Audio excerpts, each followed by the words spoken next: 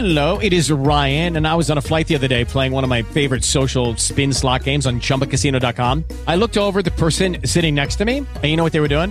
They were also playing Chumba Casino. Coincidence? I think not. Everybody's loving having fun with it. Chumba Casino is home to hundreds of casino-style games that you can play for free anytime, anywhere, even at 30,000 feet. So sign up now at ChumbaCasino.com to claim your free welcome bonus. That's ChumbaCasino.com and live the Chumba life. No purchase necessary. VGW. Void where prohibited by law. See terms and conditions. 18 plus. Talk shoes. Recorded live. Happy Easter. Good afternoon, everyone, and welcome to Talking Twilight Zone.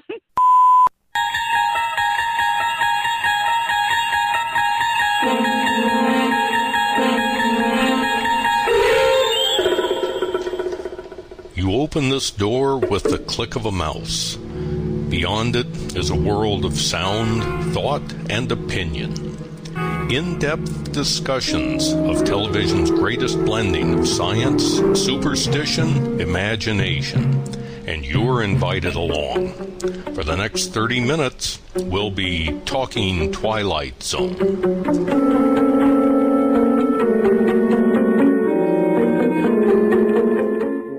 Hi, folks. I'm Lynn, and I'm your host for Talking Twilight Zone, and I'm here with my co-hosts, Bobby Neer, Robert, and Dave. Hello, folks. Hi, now, I thought, Robert, I thought you were going to do that after I said Talking Twilight Zone, so I'm sorry about that. Oh, just wait. I got more to come, Lynn. Don't worry.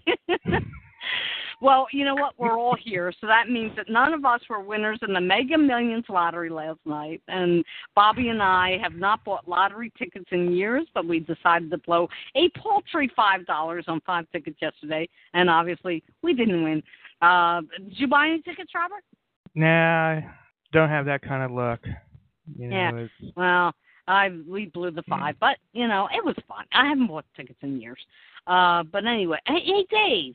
I have a question for you. Do they have lotteries in England, right? I always assumed they did. Yeah. We have a weekly one. There's a daily one, and there's also what's called Euro Millions, where it's across the whole of Europe. That can get up to about 150 million pounds. So that's $220 million if it rolls over. But it's usually about 30 or $40 million. The Euro one, and the UK one's usually about $5 to $8 million. Wow. Yeah, I assumed that they had them in England. I just wasn't sure how popular they were. The winnings are tax-free. Oh. Mm. So you don't pay any tax on it. Yeah, if you win, you don't pay taxes on it. Or if you have someone like the doctor that can go back in time and get a lottery ticket for you, being a former companion, that always helps. Very nice. Well, I like that. I like that. Tax-free. Can't beat that. Okay, well, today's episode is called Death Set Revisited. And I'm going to turn it over to Robert for the opening clip. Now, Mr. Serling. Mr. Schmidt recently arrived in a small Bavarian village which lies 8 miles northwest of Munich. A picturesque, delightful little spot, one time known for its scenery, but more recently related to other events having to do with some of the less positive pursuits of man. Human slaughter, torture, misery, and anguish. Mr. Schmidt, as we will soon perceive, has a vested interest in the ruins of a concentration camp. For once, some 17 years ago, his name was Gunther Lutze. He held the rank of a captain in the SS. He was a black uniformed, strutting animal whose function in life was to give pain. And like his colleagues of the time, he shared the one affliction most common amongst that breed known as Nazis. He walked the earth without a heart. And now former SS Captain Lutze will revisit his old haunts, satisfied perhaps that all that is awaiting him in the ruins on the hill is an element of nostalgia. What he does not know, of course, is that a place like Dachau cannot exist only in Bavaria. By its nature, by its very nature, it must be one of the populated areas of the Twilight Zone. Easter, huh? Exactly. And last show, too. I know. I love that opening narration. I really do. And, you know, it's just, I don't know. It's very chilling. I mean, I just love the narration. And, of course, as Rod said, Gunther Lutz, a former captain in the SS, he returns to the ruins of the Dachau concentration camp to relive the memories of his time as its commandant during World War II. And he revels in the recollections of the torment he inflicted on the inmates. And you gotta love it. He stands there with this really cold smile. He's a self-satisfaction while he thinks about he reminisces about the suffering that he was responsible for. And he walks around the gallows and he's just loving it. But then as he prepares to leave, he's surprised to see Alfred Becker, one of the camp's inmates. So Becker, he relentlessly dogs Lutz with the reality of his grossly inhumane treatment of the inmates, while Lutz stubbornly and obviously unemotionally insists that he was only carrying out his orders and had no idea that, the Third Reich, planned to exterminate all of the Jews. So Becker is then joined by other inmates, and he puts Lutz on trial for crimes against humanity, and they find him guilty. Surprise, surprise. So before Becker can pronounce a sentence, Lutz remembers that he killed Becker 17 years ago on the night before U.S. troops reached Dachau, and realizes that Becker, as well as all the men who witnessed his trial, are ghosts. So as punishment and atonement for his sins, Lutz is made to undergo the same horrors he had imposed on the inmates. Now, he's not physically touched, but he experiences the pain in his mind, and it culminates with near the detention room, where he screams in agony, and he's being driven insane. So before departing, Becker's ghost informs him, this is not hate, this is justice. Well, but you better take over for a minute, Robert. Yes, I better. While Lynn is trying to call back in with this, yeah, very interesting episode to say the least about this one, and definitely liked Oscar's performance in this one a lot better than in the previous one he was in, which was the Rip Van Winkle caper. And, it brings up a lot of thoughts about way things were back during World War II and the Nazi occupation, and especially Dachau and some of the other concentration camps. And unfortunately, to have something like that happen is very terrible in this century's history. But I think Rod and them got it down pretty well on what they did with this episode. Well, while we're waiting for Lynn to come back to give her review, this kind of puts you on the spot a little bit, Dave. Why don't we go to you and get your thoughts on this episode while we're waiting for him to come back in.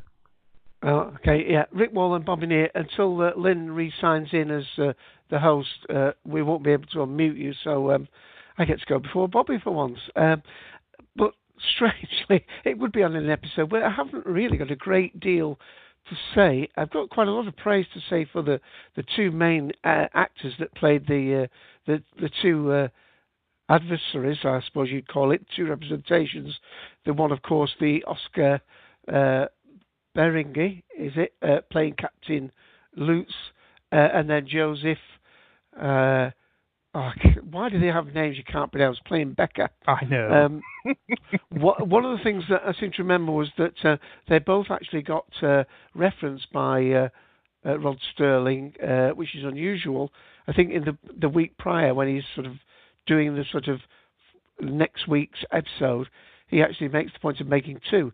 Now, presumably, they'd already filmed the episode, and they were extremely pleased about the way both these two actors had come across.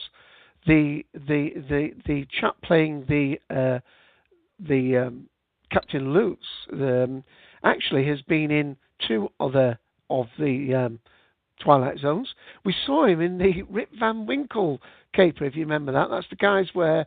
That's the one I mentioned that I felt his performance wasn't that great in, but this one was a lot better, yeah. Yes, he was playing a scientist in that. The idea was that they robbed this gold, and to give time for all the things to die down about this money being, this gold to be stolen, they went into this cave and put themselves to sleep for so many years. And of course, it all went the way of the Twilight Zone. Won't spoil the episode if you haven't seen it. Just to remind you that is from season 2. We're on season 3, of course, with this episode. This episode is episode 74, aired first on the 10th of November 1961. So he was in an episode about, season 2, as I say, episode 60. And I think you're probably right, Robert. He was playing slightly more stereotypical, sciencey type of role. Here, I felt as though he was... gave an excellent performance in that. Well, he was in his element in this one, Dave. I really felt that. Yeah, he was Hungarian born, and I think the other actors... Lynn, are you back on okay? Yeah, I'm here. We were just making a contribution while we waited for you to get back in, but we're quite happy to defer back to you. I'm glad. No, I get so aggravated with Skype. I really do. Skype is just the worst. But anyway, it's not revenge. It's justice. But it's only the beginning. Yeah, but he says, the final judgment's going to come from God. So, they prepare to leave, and they're taking Lutz to the asylum. And the doctor who examines him looks around the camp and says, why does it still stand? Why do we keep it standing? And, Rod Serling pretty much answers that question in his closing dialogue, or closing narration or dialogue, I should say. And, it's true. I mean, he has a lot to say about the fact that they have to leave it standing as a reminder. And I think when Rod Serling wrote That Said Revisited, he gave us one of the darkest and most chilling episodes of the Twilight Zone series. Oscar Beregi, he plays his role of Captain Lutz to perfection. He conveyed... With delight. He probably kicks dogs in South America, his character did. Exactly. I mean, he conveyed to me, anyway, he conveyed just the right amount of arrogance and smugness and conceit and just self satisfaction, and that was necessary to make him believable as this evil, cold-hearted Nazi murderer. I mean, he smiles so proudly and self-satisfied as he walks through the concentration camp. He did that with the fur line at the beginning of the episode, where he was kind of reviewing her on history there, so to say. Yeah, and the funny part is, in the beginning, the woman, she sort of recognized him.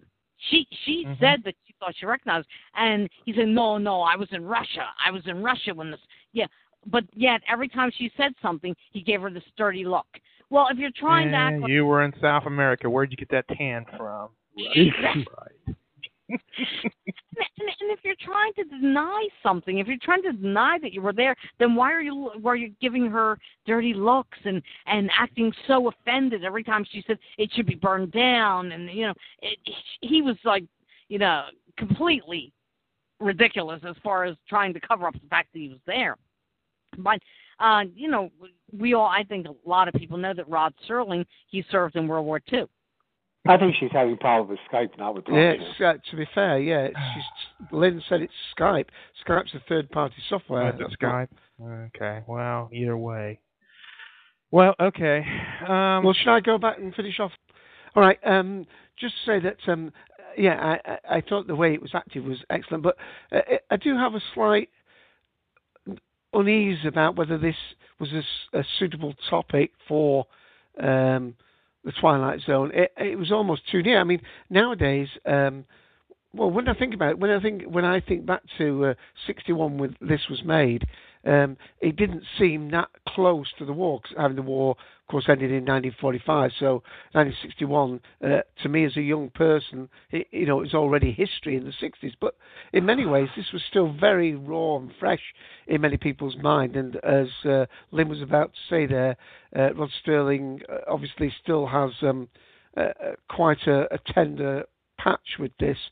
And one thing that perhaps just slightly struck an off chord with me was at the end, where he usually keeps things firmly in the Twilight Zone, where he says that the reason why these must stand, and I agree, these prison camps need to stand. People who forget history are doomed to repeat history, so it's right that they should stand. I've got no dispute with that. But the way he said, wherever men walk the earth, he's obviously there. He can't resist making it more of a morality tale in terms of bringing it into the real world. And I'm just going to make one little point, and I've only just been looking at this while we've been on air, and I feel as though it should just be mentioned. I mean, the whole point about this, as it was written, and written by Rod Serling, of course, is that the horrors that were performed at this camp, this man would pay, and he's paying for it with his sanity.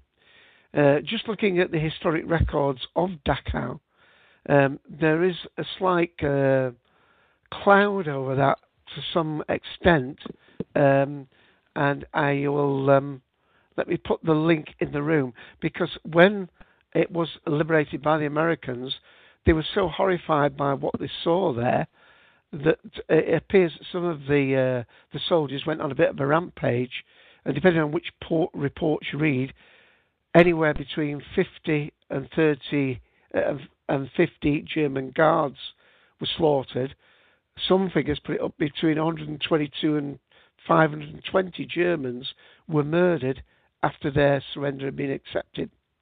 So I'm just trying to say that when you bring a subject of history and a very delicate part of history, and you reference it for a morality tale, you can't just sanitize parts of it. And it does seem as though there was,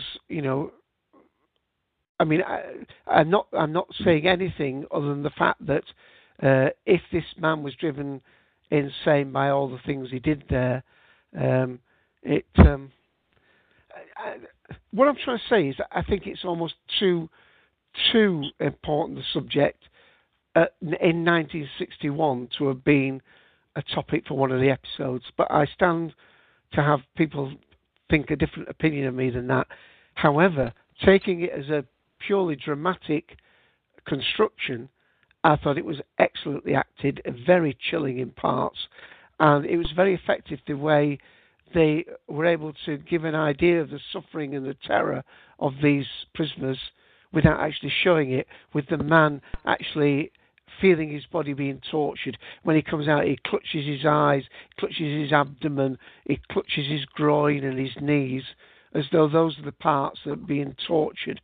So it was a tour de force for the two main actors, and for that reason, it is a pretty excellent episode. And we're just hearing the relief of the Bobby household at the moment, I think.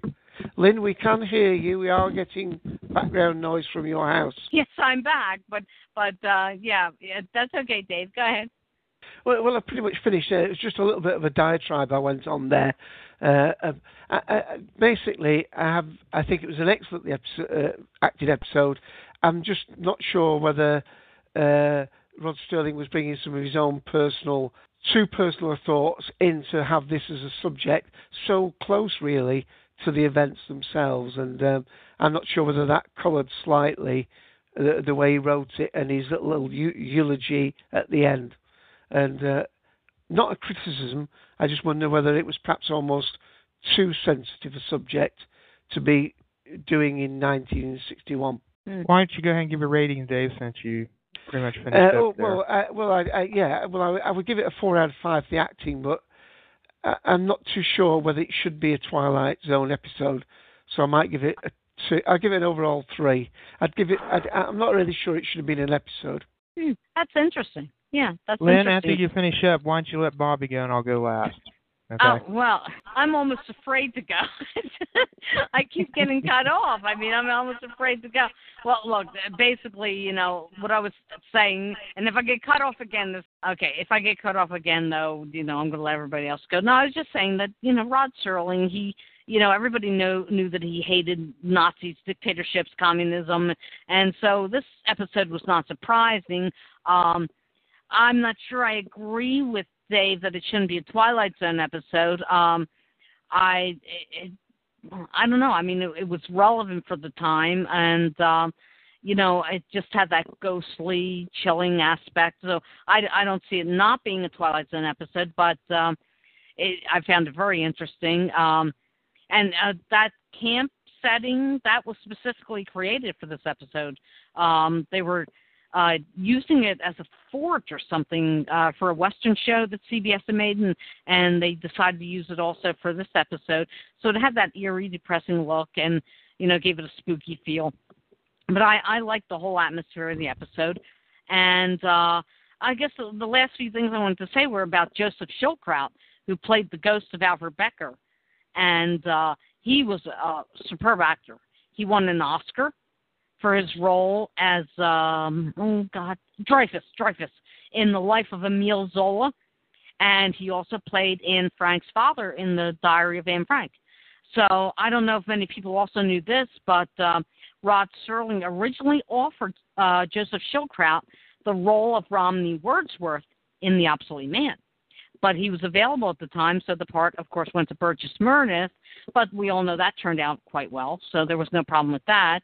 But I thought he was completely convincing as this very somber, tormented concentration camp prisoner. And the ghostly figures of the other prisoners, they were pretty chilling to see. And I originally thought, and the first time I ever saw this episode many, many years ago, I thought that Wilson was going to die at the end.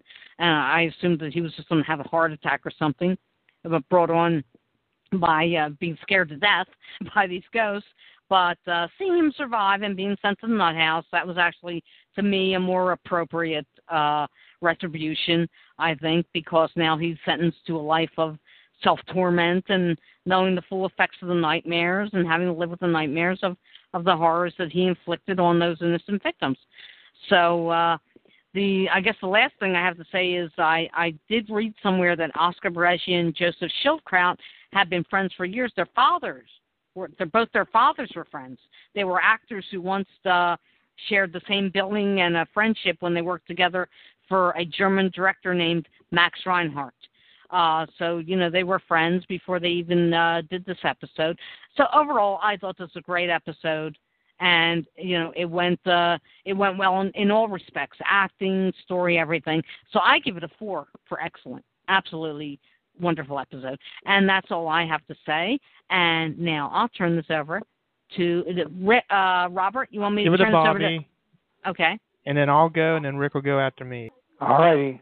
Before I get started, I want to go back to something that Dave said, because I actually feel the opposite way. I think it was interesting to have this story on the Twilight Zone, because this is a series that often, well, maybe not often, but occasionally dabbles in science fiction and visits from beings from other planets or us going to them, and whether or not they would be friendly and whether or not we would be in any danger and things like that. And here you have a real-life story based on real incident, at least the war itself and the rise of Nazi Germany, which shows that we may be our own worst enemy. The worst form of life could be right here on this planet. And that was certainly true back then. So I think it's interesting to think about some other stories in the series which deal with the invaders or visitors and being afraid of them. But here's something you had to be afraid of that was in your backyard. It's obviously a quality story and it has quality acting. It is a little far-fetched. You got to swallow hard sometimes doing it, because the idea that any former Nazi commandant would come back to visit what he had done when he had escaped is pretty ridiculous. I mean, some of them got away, at least for a while, and they weren't about to go anywhere. And what was the point of coming back? To gloat to himself about his handiwork, or to who? Nobody was there to say, oh, you did a great job here. So it was be kind of ridiculous for him to even consider getting anywhere near that place. I want to get away from the story itself because, like Robert said, whether I don't know if he was hurt or not at the beginning of the show, there isn't really a whole lot to say about it. But it does bring up something interesting that I always feel about when the subject comes up about Nazi Germany, what was done. And since this is a story about the revenge and retribution and punishment, you have to wonder, I always have wondered, the Nazis were so bad, and what they did was so hideous and so awful that I'm not sure there is any punishment that is suitable. It doesn't matter what it is. That's not to say there shouldn't be any, but I don't know what the punishment for this kind of thing should be. For instance, I went to the Twilight Zone project website to read about. There's an extensive discussion there about this episode, and it played on TV at the exact time that Adolf Eichmann was on trial, and that was making headlines around the world. And I remember it well, and they had to search for him for many, many years until they found him. And Hitler, of course, committed suicide. He knew that he was going to be in big trouble, so he ended his own life. Did we really get cheated by that? I don't know. I think about sometimes and wonder what we would have done with him if we had caught him. Do you simply stick him in jail and let him sit there for the rest of his life? Or do you hang him, or what? Because the truth is, the Nazis, aside from committing genocide and mass murder, they actually did much more than that. I mean, they worked people to death. They starved people to death. They humiliated them. They did everything imaginable that one human being can do to another.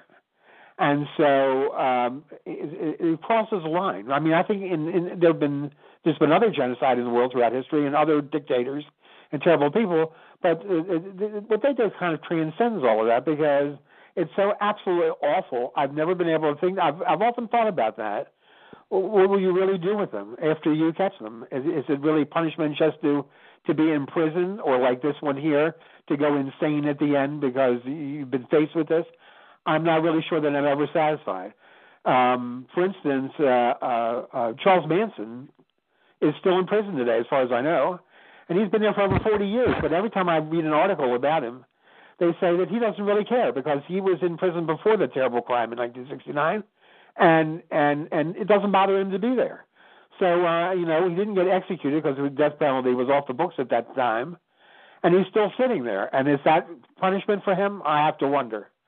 So in this case, I guess this was a fitting end for this guy because there really is nothing. I'm not satisfied at the end. I'm not satisfied that he went crazy or anything because it just is too overwhelming to even suggest what should be done with somebody like that. 365-degree turn, Bobby, from being the way he was to all of a sudden just madness is awful quick. Yeah. Sure. Well, that's what I'm saying. But I mean, some crime. This particular crime by the Nazis, it stands out in the world even all these years later, and it always will. And it's so overwhelming that it just, it's easy to simply say, we'll catch them and hang them, that's it. And yet somehow, at least for me, I'm still not satisfied with that because what they did was just too horrible. But this is a very good story, and it depends on the acting. You have to get the right actors for this. If it had been in anybody else's hands, I'm not sure that it would have been as compelling as it is. It's kind of short. It's ironic because I always complain about the hour-long episodes in the series when we get to that season, that they're too padded and all. But every now and then we get an episode that I think should have been longer, and this is one of them. I would have liked to have seen it a little bit longer than it was. 23, 24 minutes is not much time to really tell a story like this. But it is a good episode. It's just that I don't know whether I'm really satisfied at the end or not. He's been driven to insanity. Okay, I'll accept that. But I still think, and the very idea that anybody would come back to gloat about what he did is really far-fetched. But for the purposes of the story, that was really necessary. I'm actually a little okay with the ending because you have to think about he basically tormented. He tortured his victims. It's not like they died a quick and painless death. That's what I said about the Nazis. That's what I did. They didn't just commit murder. They committed other stuff beyond that. Exactly. So if you were to just kill him, or if he were to have a heart attack, that's too quick and painless. Now, I realize that he was imagining all this pain and everything in the end in his mind, and maybe he was feeling it. But to take a guy like that and put him in a loony bin and have him live out the rest of his life in a mental institution with a bunch of crazies and nutsos around, and he went nuts. I guess that was a little bit better than having him just be killed at the end. Because this is a big, strong, strapping man, and now he is nothing but a nutso vegetable in a mental institution. And I guess that was about the best ending as far as a punishment you could have for him. Well, I just want to ask people or other people on the show today, suppose we had caught Hitler, what would you have done with him? What was suitable if he had not committed suicide? Torture. What would we have done? Torture. It would have to be torture, not just a quick pain. Well, you know what people say to that? Torture. You become as bad as they are if you start going down that road. Well, but considering all the people that he killed, I think he deserves some retribution for that. I think he deserves, like Becker said in this episode, it was justice, it was retribution. You don't want to go down the same road. You don't want to be a mass murderer. You don't want to be. But when you have a person who has murdered thousands and thousands and thousands of people, I think that in that case it's justified to torture them to death. Yeah, I don't think that's cold. I think you take a guy like Hitler, let him be tortured. I think it's justifiable. I don't know how anyone else feels. But he would die at the end. You wouldn't say we were just leaving him in prison. No, well, yeah, but if either you torture him the way he tortured all of his thousands and thousands of victims, or you make him insane where he has to live his life out in an insane asylum. One or the other, either one's suitable for me. I don't know. I just would let him go through the Nuremberg trial, and they would have taken care of it like Hussein, what happened to Saddam Hussein. Eventually, he got hanged. Yeah, he got hanged. But even sometimes you think that's a little too quick. That's like after all the torture he did. Do you think that's a little bit too quick and painless? Once you get hung, your neck's broken, you're done. Within seconds, your neck is broken and you die. Is that good enough for you? That would have been good enough for me to have him done. Yeah, I wouldn't have seen him die at the end.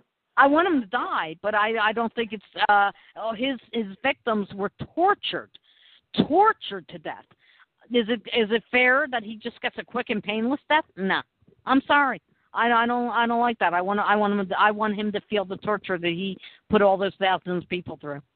Okay. Well, anyway, I gave it a 4 too, and I'll stick with the 4. I'm not sure why we didn't give it a classic rating. It's something lacking that doesn't push it to 5, but I'm not sure what it is. But I'll stick with the 4. Maybe it's the subject matter. Maybe that's what it is. All righty, Lynn. That's it for me. Robert. Yeah, thank you. Yeah, I want to apologize for technical difficulties to everybody out in the audience listening back to this show. I am going to be brief. You're apologizing for technical difficulties.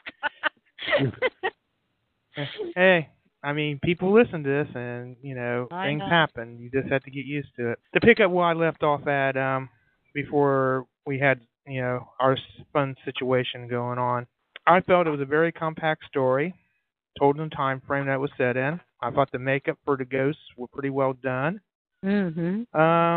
It was pretty much had the feel of A Christmas Carol. Marley's ghost is a reminder, except for in the Christmas Carol, Scrooge had the opportunity to have redemption for the misery he caused other people. But in this episode, there was no redemption for Oscar's character. That's a good comparison. That's a very good comparison. I never thought of that. And also, it was poetic justice for what he deserved for the crimes he committed. And as I said at the beginning of the show, I thought he did a better job in this one than he did in the Rip Van Winkle caper. I did enjoy his performance a little bit more. I went ahead and give it a 3 out of 5. I thought it was a good episode. It was entertaining. But I thought the most ridiculous part is why would somebody come from South America just to gloat and lose their that's what I said. Sanity. Yeah. Exactly. I'll tell you when I get to talk. Dad, to go and find out. You're going to show up on his own. You're going to talk right now, Rick. Well, I do apologize for the length of the situation, but go ahead and give your review of what you thought of the story. All right. Let me start off saying it was a great episode. The reason why I'm not going to give it a classic, though, is it was preachy. Mm-hmm. That was the only thing I don't like about it. Now, what I did like about the acting was great. I thought the location was great. Okay, why would somebody come back? I take it none of you have interviewed a Nazi war criminal. I have. Not lately, not in the past few weeks. No. I have. Okay, I did it for a history course. What you call, and this is a direct quote. So where did you find this person? Here in New York. Anyway. Really? Yeah. What you call an atrocity, I call the day at work. It was my job. Nothing more, nothing less. I have no problem with that. Am I proud of what I did? Yes, I did my job very well. Okay? That's the kind of people you're dealing with. And yes, they would go back and gloat. Why not? If it wasn't for the United States coming in, they would have won the war. It's true. All right? Was it a little too close to World War II? Yeah, maybe. But look at what happened after. Okay, actually, before. You had Korea. There were prison camps in Korea. Look at the mess in Croatia, in Sarajevo, Cambodia. Mm-hmm. People don't forget, and yet they continue to do it. It's true. I like these documentaries, especially World at War is a fascinating documentary. Oh, yeah. That's right. If anybody got a chance to see that, I've seen the whole series. I had the DVD box set, and it was a pretty good. And they had the interviews with people that were involved in the war. Yeah, that was a good series. Interesting. That was a good series. But go on, Rick. I'm sorry, I didn't mean to interrupt you there. That's quite all right.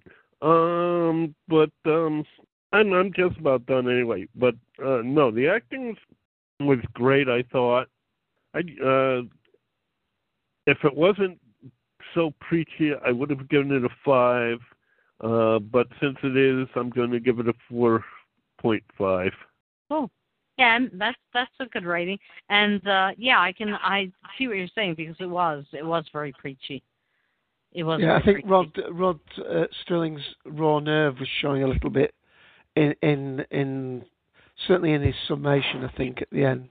Yeah, his closing narration basically said everything, and he did go on to basically preach the fact that they have to stand, just as a reminder of what has happened in the past and what can happen in the future. Yeah, so it was a preachy episode, which he's done a few of those during the series. This episode brought up Chandler's List, and there was other movies as well like that. Chandler's List was a good one. Won the Best Picture and other Oscars in 1993. I go to work the other day. Nobody's there. Nobody tells me about this. I have to find out. I have to go in. Everybody's gone. They cast a spell on you, the Jews. When you work closely with them like I do, you see this. They have this power. It's like a virus. They fear us because we have the power to kill arbitrarily. It's not power, though. Power is when we have every justification to kill. And we don't. By law, I have to tell you, sir, I'm a Jew. Well, I'm a German, so there we are. You must have contacts in the Jewish business community working here. You can make a fortune, don't you think? I think most people right now have other priorities. I'm sure I don't know anybody who'll be interested in this. Well, they should be. It's extern. Tell them they should be. A big shot from the SS Budget and Construction Office came to lunch and he told us that to believe the Jewish skilled worker had a place in Reich economics was a treasonable idea. I lost a worker. I expect to be compensated. You need to understand that some of the officers here don't give a damn about production. There's no future.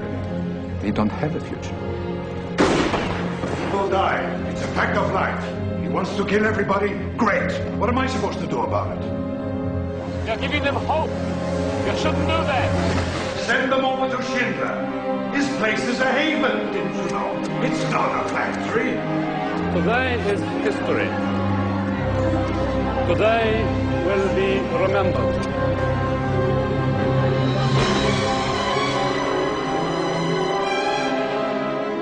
What's a person worth? No. What's one worth to you? They say that no one dies here. They say you are good. Oskar Schindler, he did something extraordinary. He did something no one else did.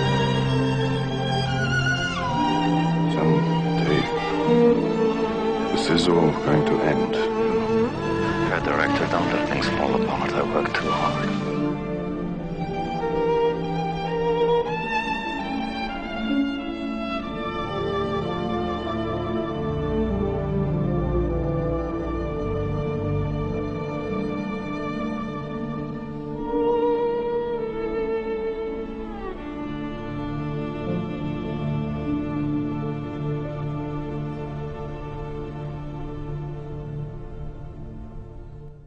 No, it was a great movie, yeah. Oh, yeah. Liam Neeson. Liam Neeson. Thank you.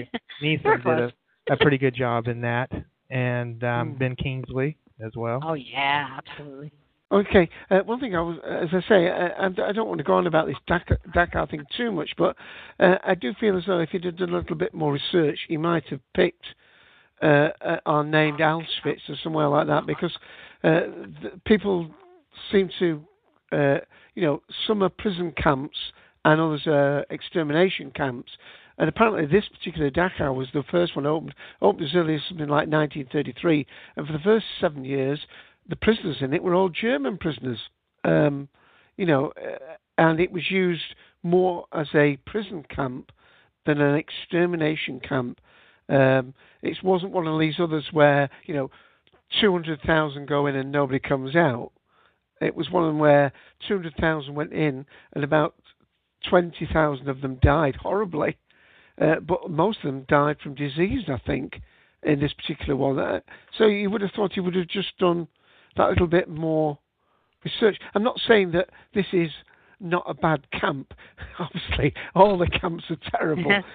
I'm not suggesting that for 1 minute. But, I would have thought he would have gone more for, the death camp. The Dachau concentration camp was the only camp to have existed throughout the entire 12 years of Nazi rule. In the early years, it was the largest and best-known concentration camp. The name Dachau soon spread fear and terror throughout Germany.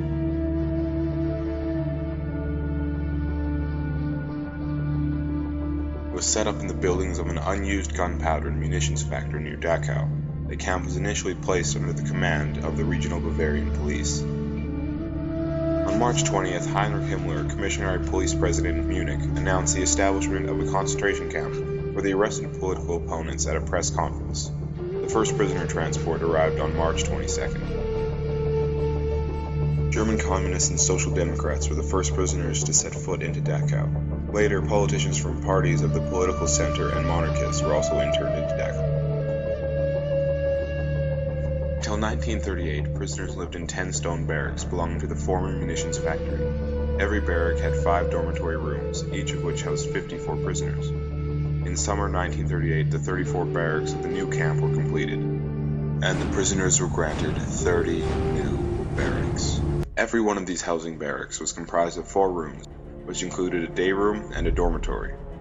52 prisoners were housed in each, giving a total of 208 prisoners in each barrack. The entire camp was planned to house more than 6,000 prisoners.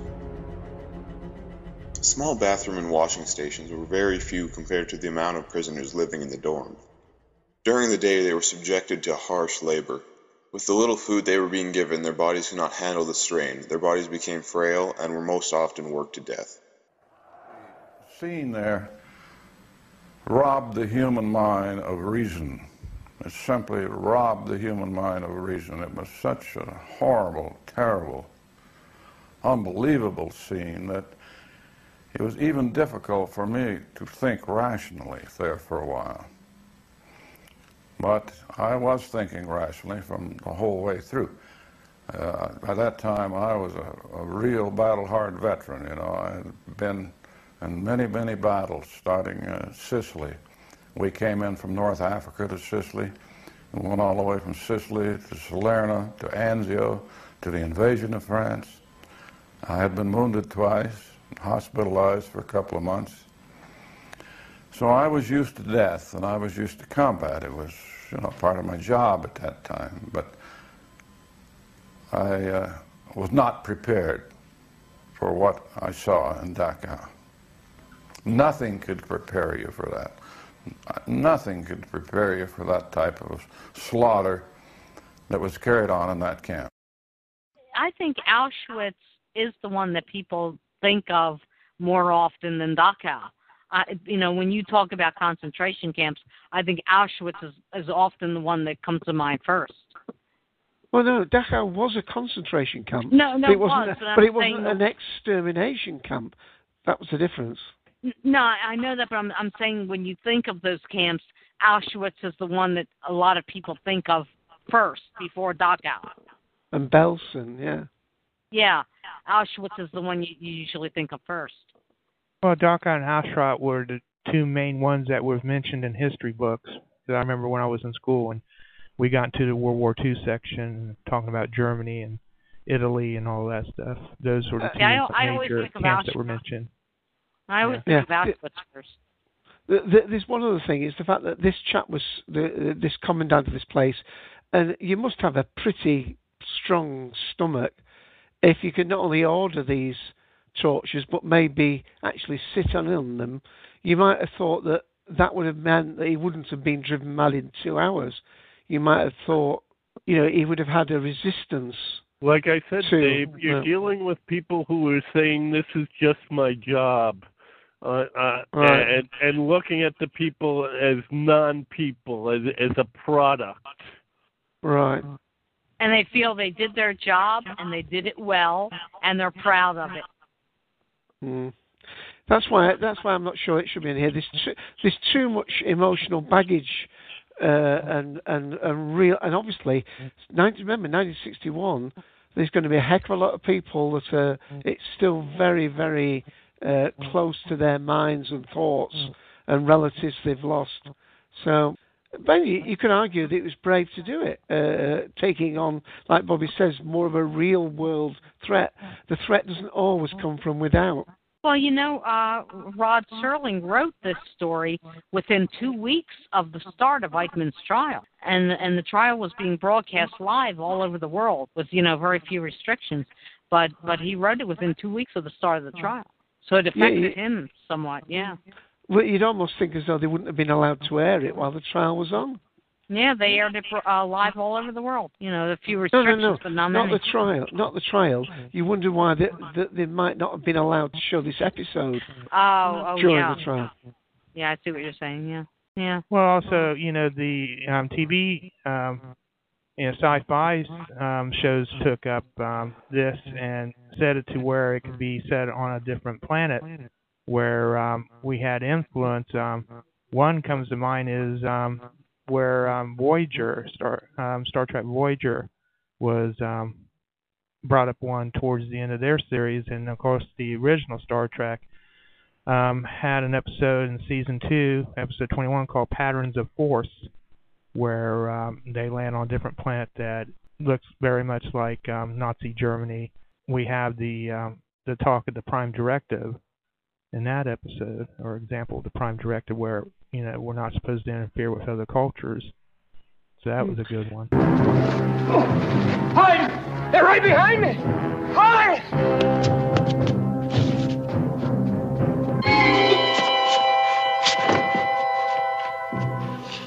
Your uniform, Captain.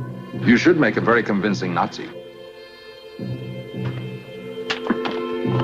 captured a Zeon spy that was attempting to assassinate the Fuhrer. Gods.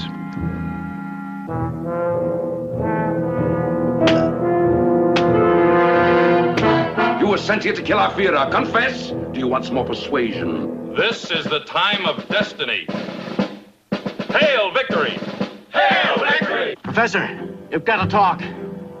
You've got to tell him what happened.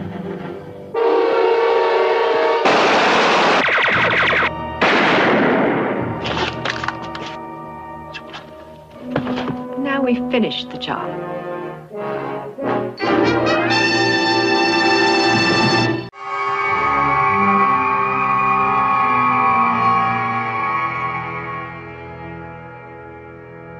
Kojans are humanoid, so there's apt to be a similarity in architecture.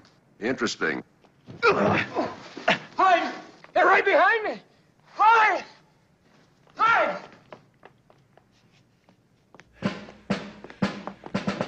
Zeon, pig. On your feet, pig.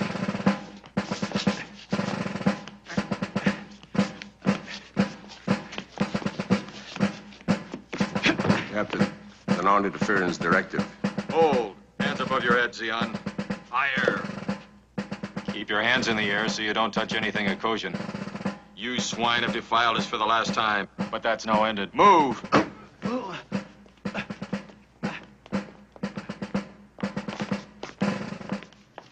Unbelievable. Do you recognize those uniforms? Mid-20th century Earth. The nation-state called Nazi Germany. Attention! Attention! Attention!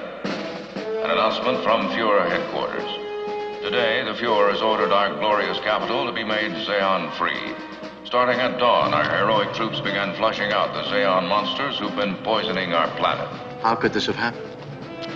The chances of another planet developing a culture like Nazi Germany, using the forms, the symbols, the uniforms of 20th century Earth, are so fantastically slim. Virtually impossible, Captain. Yet the evidence is quite clear. So rather bizarre, the titled episode. Was this always the episode title, or was it? It yes. doesn't seems a rather clumsy title to me. I don't know what they could have gone with. Why do you feel that way about the title? Well, I don't know. I mean, Dachau, Death's Head, and he's visiting it. So Death's Head. I mean, I don't know. Well, they probably didn't want to put Dachau revisited on there because then because some people may not know what that means. Yeah. Yeah. Yeah. I mean, I think it was appropriate. I mean, he was revisiting his place of his glory days, as he thought they were. Anyway. Actually, maybe even an even more obscure reference might be the SS emblem, which was a death's head. Yeah. Mm-hmm. Right, of course. Yeah. Thank you. A skull. And crossbones. Not crossbones, but a skull with a patch over the eye, I believe. Okay. And I think there was a SWAT sticker in the background. I forget exactly. Well, basically, I think it was an excellent episode. And Rick, what was your rating? 4.5? 4.5, yes. Okay. And Dave, you gave it a 4 or a 3? Well, I gave it a 4 definitely for the acting, but because I'm not too sure whether it was the right time to do this sort of episode, I brought it down to a 3. Okay. And Robert, you gave it a 3? Yeah, I give it a 3 out of 5. Okay, and Bobby and I gave it a 4. Okay, so we're between, we're between 4 and 3 and 4. So, overall, I think it was a really good episode. And then I have something else to add that I meant to put in my review. Mm-hmm. While searching the web, there is a website you can go to if you want to see what it looks like today. It does indeed still stand, and it's something of a tourist attraction. If you just go to Google and you type in what happened to Dachau, at the top of the page, I don't have it in front of me at the moment, you'll see, if you click on that, it takes you there, and there are a lot of pictures there. And it's very impressive, very impressive. There's memorials there where the ashes of some of the victims are buried. And there was one interesting thing there. People can also post there about if they've been there to see it. And one woman posted that she was so fascinated by it that she went there to visit it. And since she got back from there, over the past 5 years, she's seen this episode more than a dozen times. That it means far more to her now that she's been there than it did when she saw it the first time. So it's an impressive website. The pictures they've done a very good job of making it into a memorial. So it does still stand. My initial implication was, as a matter of fact, before we did the show today, I said to Lynn, I'm not sure it's still there. I think they burned it to the ground. But no, they didn't burn it to the ground. And that's probably wise. You really shouldn't burn it to the ground. And it is there. And it's so, if you want to see what it looks like today, all you have to do is go to Google and you'll find it right there. It's quite interesting to look at. What do you type? What happened to Dachau?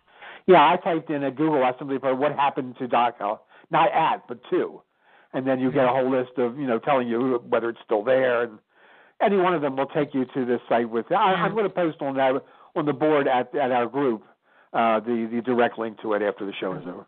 Yeah, I put the wiki links in for it when I was talking before. I mean, it was actually still in use up to 1960 as a prison camp. Yeah. Only a year before this was done. Wow. It's amazing. Amazing that it still stands, but it probably is a good thing that it still stands. A reminder of what shouldn't go on in this world. Yeah. Yeah. Well, all right. So I think we've got all of our ratings in here, and this was good, other than our wonderful technical difficulties. But what would it be if we didn't have technical difficulties? With Skype, of course, yeah. Yeah. Oh, man, I miss my X-Lite days. But, other than that, I thought this was a good episode, and we will be doing our next episode 2 weeks from now, April 14th, Saturday, April 14th, and another what I consider to be a really good episode, The Midnight Sun. Am I correct, Robert? Yep. The Midnight Sun. Very much looking forward to that one. Yes, me too, and that will be Saturday, April 14th. I hope everyone will be here. Oh, I'm sorry we lost our non-member Frank. I thought he would stay for the whole show, but he didn't, but hopefully he'll stop in again and see us. So 2 weeks from now, I hope to see everyone here for the Midnight Sun. And in the meantime, I hope everyone has a happy Easter, a happy Passover, and a happy next couple of weekends ahead of us. Yeah, and unfortunately with the technical difficulties, I didn't get to play my Monty Python clip of Aww. Can you play it? It won't play now? Well, yeah, it's about, I was going to do a skit about zombie white rabbits, but oh well. Behold the cave of Carpano. Right. Keep me covered. What with? Just keep me covered. Too late. What? There he is. Where? There. What, behind the rabbit? It is the rabbit. You silly sod! What? You got us all worked up! Well, that's no ordinary rabbit. Oh. That's the most foul, cruel, and bad-tempered rodent you ever set eyes on. You tit! I saw my arm and I was so scared. Look, that rabbit's got a vicious streak a mile wide. It's a killer. Get stuff. He'll do you a treat, mate. Oh, yeah? Manky Scots git. I'm warning you. What's he do? Nibble your bum? He's got huge, sharp... he can leap about... Look at the bones! Go on, boys, chop his head off. Right, silly little bleeder. One rabbit stew coming right up. Look! I warned you. I've done it again. I warned you, but did you listen to me? Oh, no, you knew it all, didn't you? Oh, it's just a harmless little bunny, isn't it? Well, it's always the same. I always tell them, do they listen to me? Right. Oh, no.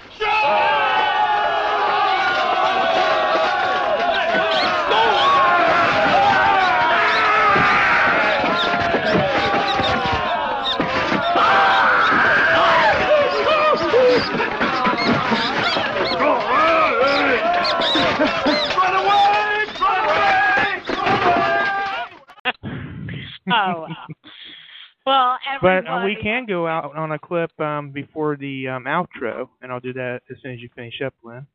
Awesome. Okay, well, we will see everybody 2 weeks from now on April 14th. Bye. Bye. Bye. And thank you, everybody, for listening. Have a happy Easter, and we'll go out before the outro with this. Yep.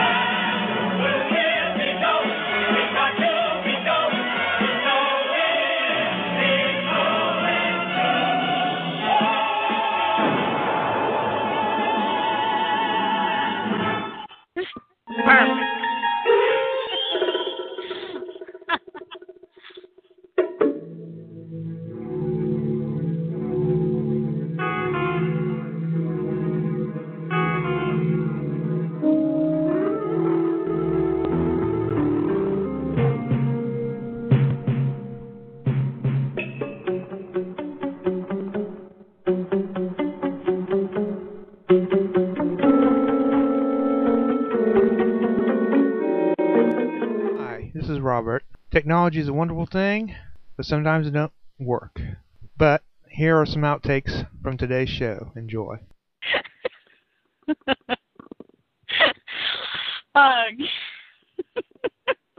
Editing's a wonderful thing, isn't it? I forgot when you said you were going to say it. And on cue now, Lynn. Good afternoon, everyone, and welcome to Talking Twilight Zone. If we can get it out. Where he screams in agony and he's being driven insane. So before departing, Becker's ghost informs him, this is not hate. This is justice. But this is only the beginning. Hello? Welcome to Twilight Zone, folks. But you better take over for a minute, Robert. Yes, I better. Voices. It sounds as though, from the fact that we're hearing rustling, Lynn, and it's not trees, it must be Lynn. It says, Lynn, are you back on okay? Yeah, I'm here. We were just making a contribution while we waited for you to get back in, but we're quite happy to defer back to you. I'm glad. No, I get so aggravated with Skype. I really do. And Skype is just the worst.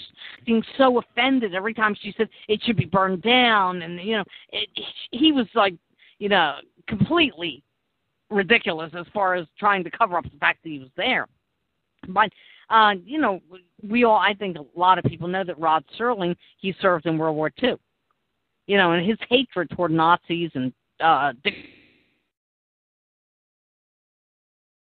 my. Not again.